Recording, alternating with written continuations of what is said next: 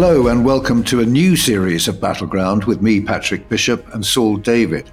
Well, this year marks the 80th anniversary of the most decisive, dramatic and significant year of the Second World War. 1944 was when the Allies made their long-awaited launch into Northern Europe, when the Red Army began to push the Wehrmacht back to the borders of Germany, and when the war in the Pacific reached new levels of intensity.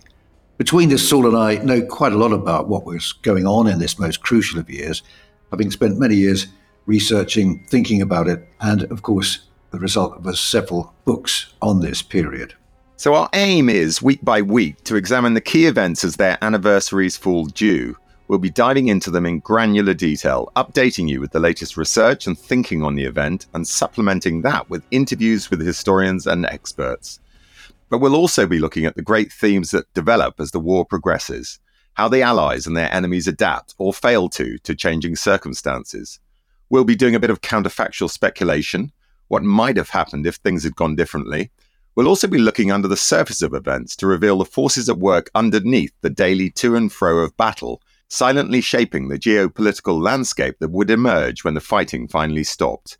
And we'll also be looking at the big personalities, whose characters and temperaments, even in this most modern of conflicts, still affect the outcome. It's going to be huge fun for us, a chance to share with you, the listeners, some of the knowledge we've accumulated over the years, but also to reevaluate events and get a debate going, which in the tradition of Battleground, we'd love you, the listeners, to get involved in sending in your thoughts and questions. But to start off with, let's conduct a bit of a tour d'horizon of just what was at stake in 1944. Of course, the big event at the forefront of everyone's mind was the invasion of Northern Europe. Now, this is something that the Americans have been pushing for almost since the day they entered the war back in December 1941. The debate over whether to concentrate the effort in the Pacific, which is after all where the American war started with the attack on Pearl Harbor, or to do what Winston Churchill wanted and follow a policy of Europe first. Well, this had been settled in Churchill's favour, but once he'd won the argument in true Churchillian fashion, he then started pursuing his next agenda, which was to slow things down. He started dragging his feet. Various American proposals for an early invasion. In fact, as early as 1942, they was talking about the summer of 1942 for an invasion of Northern Europe. They were not backed by the Brits, who argued it was far too soon to go. They just didn't have the resources, they didn't have the shipping, they didn't have the manpower. In fact, that was a pretty sound argument. But there was a lot of pressure on them, similar pressure coming from Moscow, where Stalin had never stopped complaining that while the Red Army were dying in their hundreds of thousands on the Eastern Front, the Allies were holding back. He'd been demanding the opening of a second front since 1941, and by 1944 it was clear that at last one was coming. Now, this was agreed at the Tehran conference, very, very important gathering of the big three, i.e. Roosevelt, Churchill and Stalin, the first time the three warlords had met in November and December, a three-day meeting in Tehran. Many big decisions were taken there, but one was going to be that the invasion was going to finally happen in May 1944. It turned out to be a bit later. We often forget there was actually two invasions planned, one in the north of France and one in the south. This was going to be on the Mediterranean front with basically whatever could be patched together to make it a two-pronged attack. The actual location of the northern invasion, of course, it has yet to be properly settled on. But it was clear that this was going to be the greatest amphibious operation in the history of warfare, in the history of mankind. So obviously the man in charge of it would be carrying a burden I think it would be fair to say no soldier in history had ever had to shoulder. So the decision as to who would be the supreme commander was absolutely crucial. Let's start off by just thinking about that a little bit. Do you think that the Allies chose the right man for the job, Saul? Yes, ultimately they did, Patrick. I mean, it was potentially a poison chalice, as you're kind of hinting at, for the obvious reasons that an awful lot could go wrong. We have this terrible tendency as readers of history and sometimes as historians to work on the basis of because D-Day succeeded, it was bound to succeed. But that, of course, was absolutely not the case. And there were lots and lots of potential missteps. So the personality of the guy at the center of all of this, both planning it, but also keeping the reins relatively tight when the operation was underway, was absolutely crucial. And they definitely picked the right man. So who was that man? Well, as history knows very well, Dwight D. Eisenhower. And the odd thing about Ike, as he was known to his close friends, is that he was a relatively junior officer, Patrick, at the beginning of the war, just a lieutenant colonel in 1940. And yet by the start of 1944, when he was still only 51 years old, he's a full general, a 4-star general, and he's already got quite a lot of operational experience under his belt. I say operational. I mean, he did, of course, cut his teeth with the invasion of North Africa, Operation Torch, which is a much misunderstood operation and incredibly hazardous, albeit against the French North African colonies, but nevertheless, with a lot of potential for disaster and without anything like the same level of planning that D-Day had.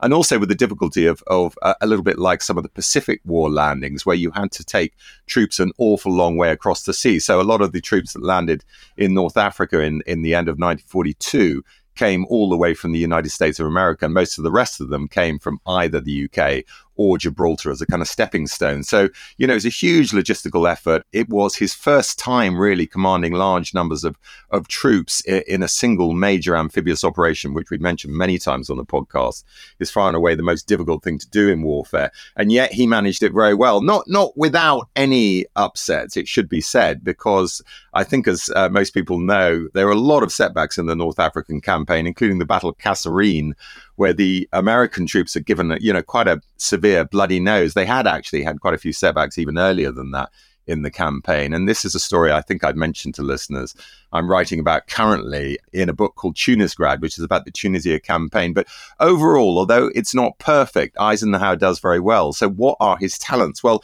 he was an incredibly hard worker. I mean, he basically worked 7 days a week, 12 hours a day, rising early, going to bed late, and smoking incessantly. And this meant, of course, that he got quite ill at times. There was a time really when he was virtually hors de combat just before the Casablanca conference at the beginning of 1943. But generally speaking, this huge energy that he put into his work paid off because he was a supreme organizer. And that's what really brought him to the attention of the US Chief of Staff, Marshall, in 1940 and led to his meteoric rise. The other thing he was brilliant at is handling people of different personalities. So if you think just in North Africa alone, he had under him generals of the talent, but also the extreme temperament of George S. Patton, Bernard Montgomery, Alexander was another one under his control, Kenneth Anderson, the original commander of the First Army, wasn't actually that talented a commander, but all of these people and some of the air and sea commanders, he had to balance their temperaments and keep the team moving forward. And the one thing Eisenhower always insisted on is that there would never be any battling between the different nationalities, with which there's always a potential problem with coalition warfare. But that's, he's very much a diplomat, isn't he, Eisenhower? Which, like you say, that's what you've got to be if you're overseeing this vast multinational force with all these quite egotistical, prickly personalities of the ones you mentioned. One you haven't mentioned is de Gaulle, who, of course, he also had to oversee in North Africa and did a very good job of actually placating him, something the Brits were not so good at, an incredibly difficult man to handle. But that, strangely enough, those diplomatic skills didn't actually recommend him to the Brits, did it? They were rather kind of sniffy about him, saying he's not a real fighting soldier. But that's exactly what was needed. The Americans are going to call the shots. But I'm interested in the different soldiering styles. You've got his Eisenhower. He's socially speaking, he's a small town boy. He's born in Denison, Texas, and his British counterparts are really, they're quite like the Prussians. They're a caste. They're a military caste. They all marry into each other's families. They marry each other's sisters. They have the same interests. They're all into hunting, shooting, and fishing.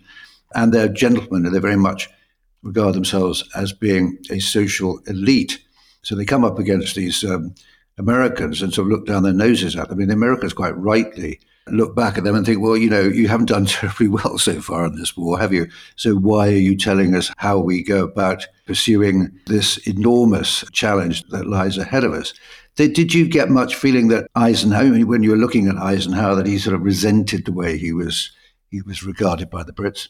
He felt that the Brits basically felt that the Americans didn't know what they were doing. And to some extent, that was understandable, of course, because the British had been fighting in the desert since 1940 and the Americans had just arrived. And as I've already mentioned, there were mistakes made from the beginning of what becomes the Tunisia campaign by the Americans, but also by the British too. And I think this idea that the all American mistakes were due to the fact that they were green, you see this continuously in comments made between senior British commanders and also actually down the chain of command.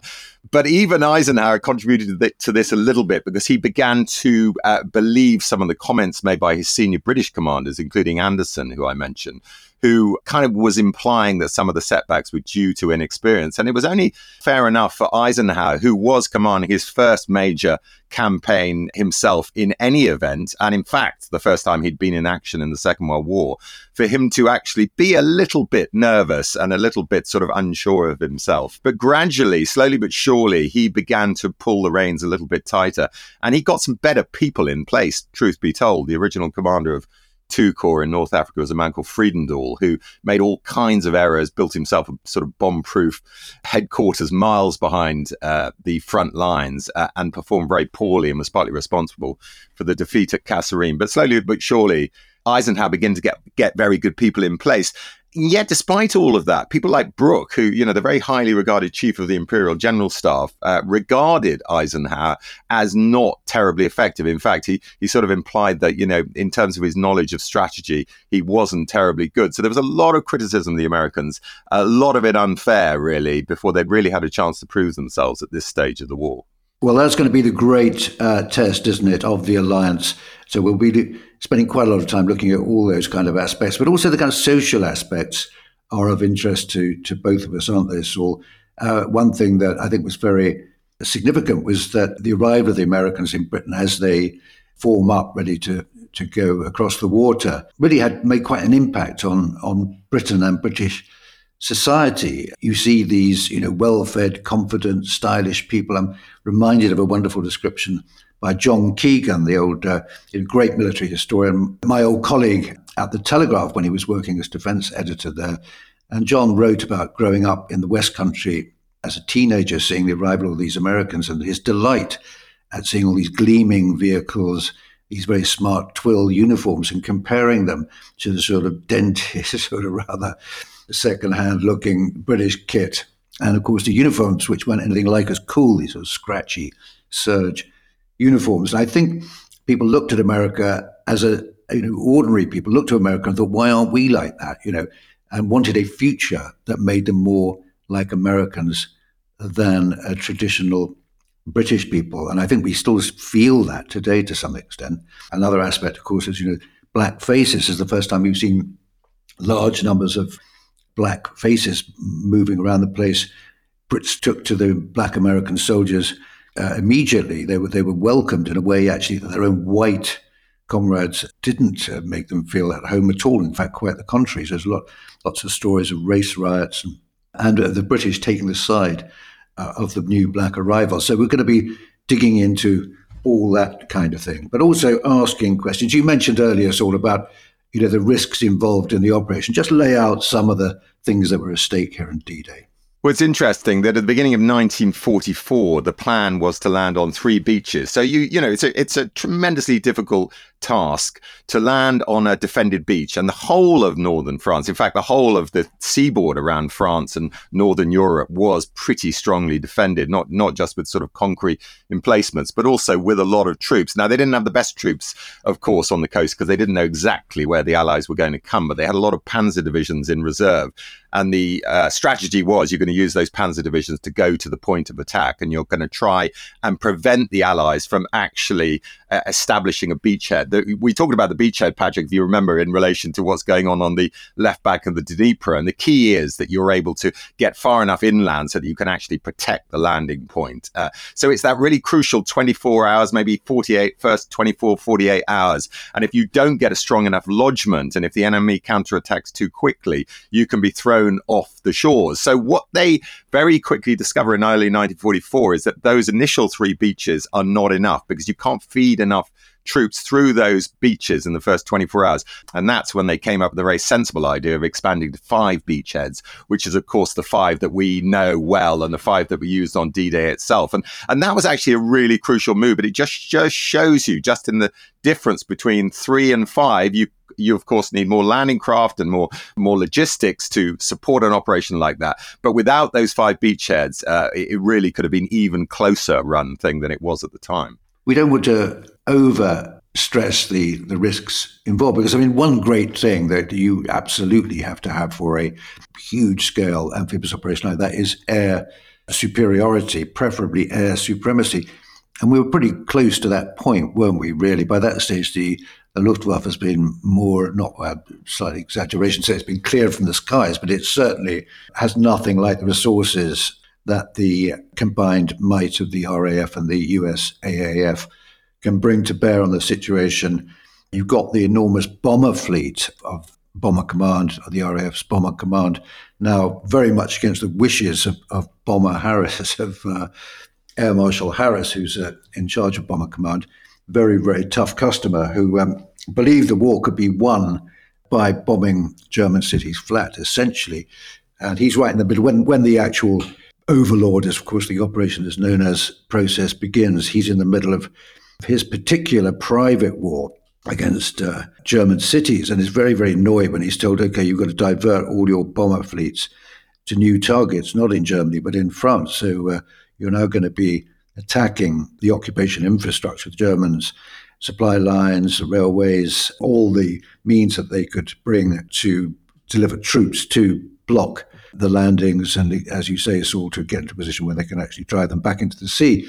So you've got all that now. After a lot of browbeating and arm twisting, he finally says, okay, his crews can now be used for the purpose of supporting the D-Day, or preparing the battlefield for the D-Day landing. So that's something, if you read any of the German accounts of the actual event, they're constantly saying, where are the Luftwaffe? just as the British troops were saying in Dunkirk in 1940, where are the RAF? They were saying, well, the roles are now reversed. And the Allied Air Force has pretty much had the run of the skies throughout the campaign. Yeah, and Ike himself has played a key role in all of that, Patrick. I think I mentioned Ike's organizational ability, his ability to get on with people, to get the best out of his subordinates, and also to pick the right people for the right jobs. He made 1 or 2 errors, in my view. He over-promoted Clark, who was an old friend of his, who commands in Italy. And we will discover as we work our way through the year that, Italy was a hell of a slog. It's best known, of course, for the Monte Cassino battles, but all the way through the fighting in Italy, it's a sort of brutal, slow, attritional warfare. And Clark, in my view, wasn't the right man for the job, and he had been protected by Ike. But going back to the Air Force decision, it was Ike threatened to resign. It was one of the sort of key moments in the lead up to D-Day. Ike, who's really the driving force behind the whole operation, and he's threatening to resign if the strategic bomber force is not used to knock out vital infrastructure, which Ike knows and his planners know, and Tedder, his air chief, knows, could be used to counterattack, to get troops to the right place to counterattack the initial landing. So it was an absolutely key moment, and he stood up strong, because, of course, he could have just gone along with it and thought, well, I'm not going to put my job on the line, but he was prepared to do that.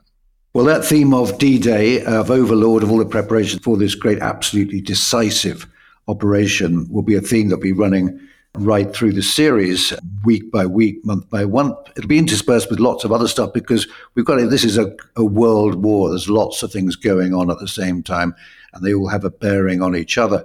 We'll be talking about that in part 2. Join us after the break, when we'll be turning the searchlight onto Germany's developing nightmare on the Eastern Front and the titanic struggle being fought in the Pacific.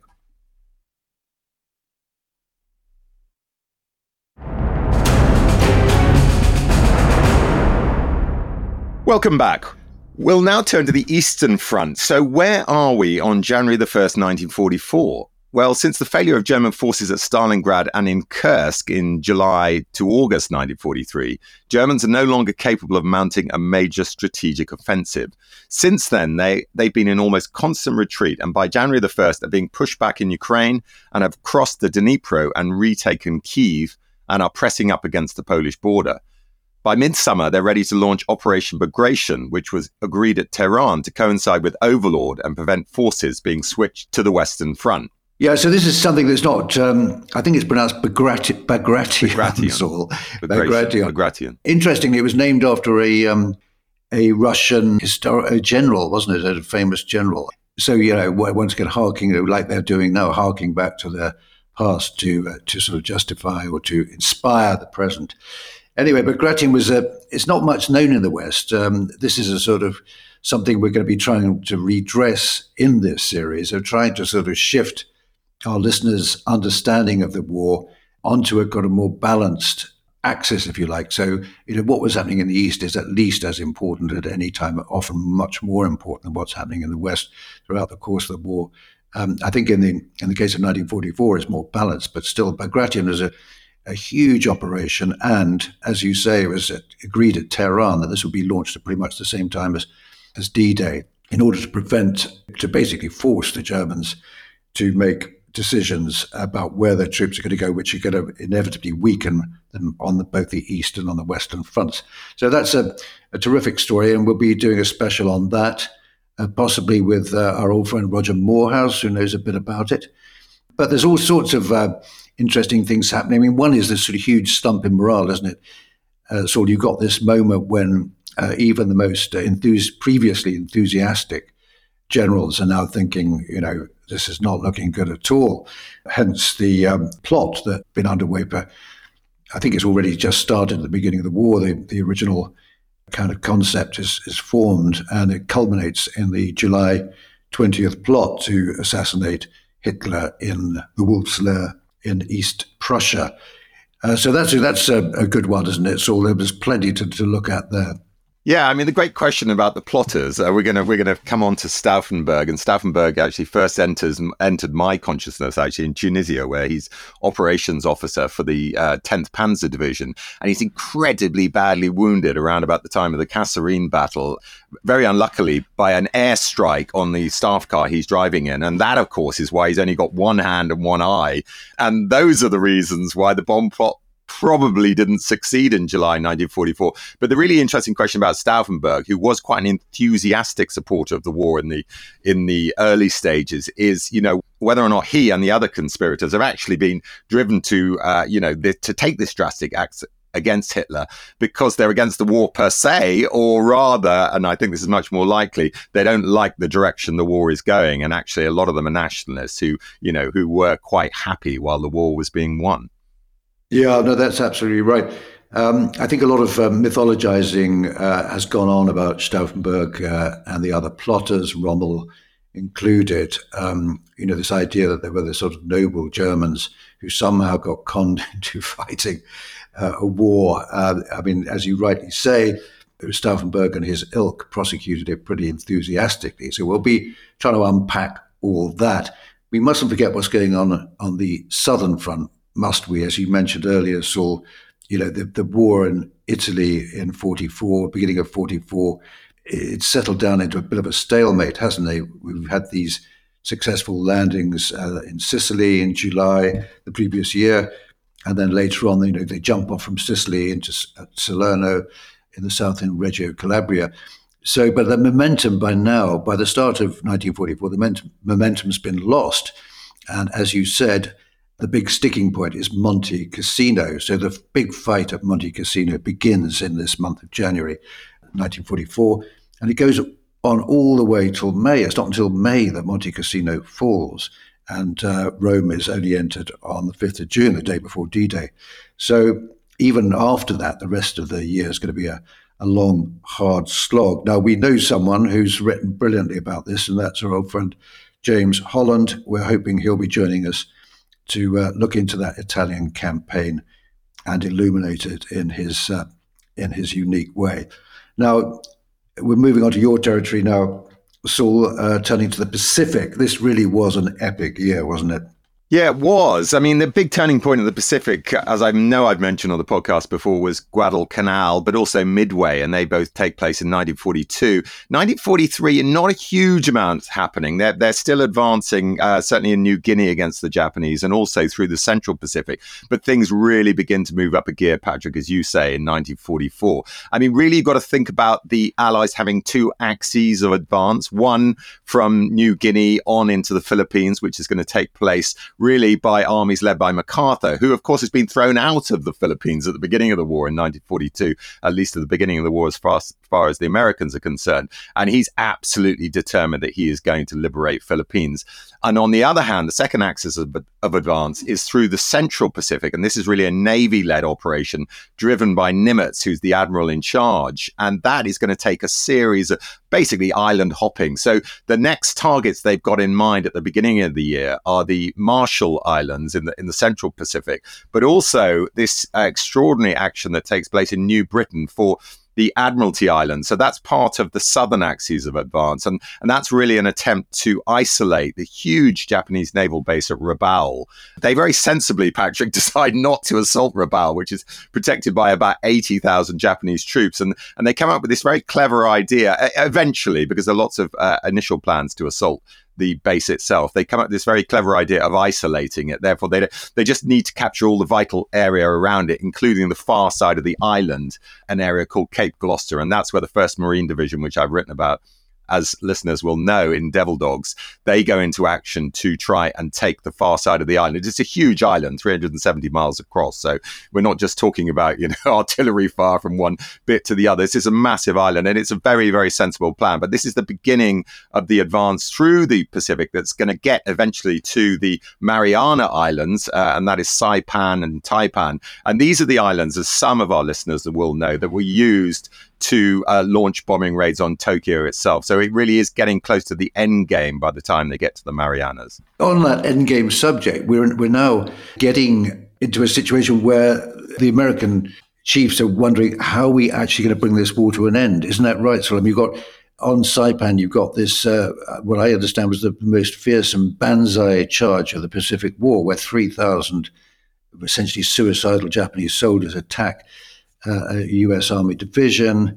They overrun 2 battalions. Of course, it doesn't succeed, but it just shows this degree of determination. And a little bit later, when Saipan actually falls, hundreds of civilians commit suicide rather than sort of face the prospect of occupation. So this isn't, if I'm right, isn't this when they start thinking, well, what happens when we get to Japan? Well, does that mean the whole Japanese people are going to choose death rather than surrender? And I suppose this underlines the kind of, with the arrival of the atomic bomb, the two sort of situations sort of mesh, don't they? It does prefigure the events of 1945. You're absolutely right, Patrick. And you will get increasingly determined, you could say fanatical defense, the closer you get to the Japanese home islands proper. The Japanese actually do learn something from Saipan. That is, Banzai attacks and defending the beaches, generally speaking, don't work. And their new tactic is to begin to build very effective defenses in the terrain of the islands they're defending. So Peleliu, which is one of the big battles towards the end of 1944, is where they totally switched tactics, and they built this incredibly formidable defensive system that they are going to hold to the finish. And they do exactly the same on Okinawa in 1945. So they do learn a little bit from Saipan. But on the other hand, as you mentioned, Patrick, the Allies have no doubt that there is going to be an increasingly bitter war fought, and an awful lot of civilians are going to die. So that when we do get to 1945, and obviously we're not covering it in the series per se, but we will be looking ahead to it, you very much get a sense from the Allied leaders. In fact, Truman says it himself, that, his fear that by not using nuclear weapons and by actually invading the Japanese home islands, they're going to not only lose enormous numbers of Allied casualties, they're going to kill literally millions of Japanese soldiers and Japanese civilians, which is something he simply can't face. And it justifies, in his mind, the use of the atomic weapons. We've also got a massive naval battle, haven't we? Again, barely known in the West, the Battle of Leyte Gulf in northern waters. The last big sort of battleship clash has already happened at the end of 1943, coming up soon, actually, the 80th anniversary of the Battle of the North Cape, which is where the last remaining really operational Kriegsmarine battleship, or some call it a battle cruiser, the Scharnhorst, was sunk in a classic encounter, big ship encounter with the Duke of York and accompanying home fleet ships led by Bruce Fraser. That was the last time we'll ever see anything like that. But in October 44, you have this massive battle between the US Navy and the Japanese Navy in the Battle of Leyte Gulf, with Japanese kamikazes, incredible spectacle, a really epic event. We'll be having a good look at that as well. Yeah, and actually, Patrick, another very big sea battle, which is often forgotten, is the Philippine Sea. And the reason the Philippine Sea is significant, and it takes place in August 1944, around the same time as the action on Saipan and the islands of Tinian, is because it's really considered to be the last big aircraft carrier battle of the Second World War. And in effect, it destroys Japanese air power in the Pacific. They lose so many of their airplanes and their experienced pilots that they're never really again able to pose a serious threat. And that's one of the reasons why, moving on to Leyte Gulf, why they use kamikaze, because they no longer have the ability to bomb aircraft carriers with conventional fighters. They don't have the experienced pilots to do it, and they don't have the planes to do it. So they actually use individual planes as flying bombs. And, listeners may wonder, well, how on earth do you get people to agree to do that? But, as we might have mentioned on the podcast before, the whole attitude of the Japanese towards self-sacrifice and indeed suicide is very different than it is in the Judeo-Christian tradition. And they see this very much as something that is justified. It's not morally repugnant. And indeed, it's something that both you and your family will be honored by for doing. And so you see increasing numbers of people, frankly, signing up to be kamikaze, not just in the air. And they have a number of different ways of delivering these kamikaze weapons against the enemy. And there are no shortage of volunteers. Okay, well, I think that's given listeners, I hope, a taste of what there is to come in 2024. Lots of absolutely riveting stories and dramas that we're going to be bringing you, I hope, in a fresh way. But not just the episodes, not just the incidents, but we're never going to be forgetting the great submerged developments that would shape the world that would emerge from the war.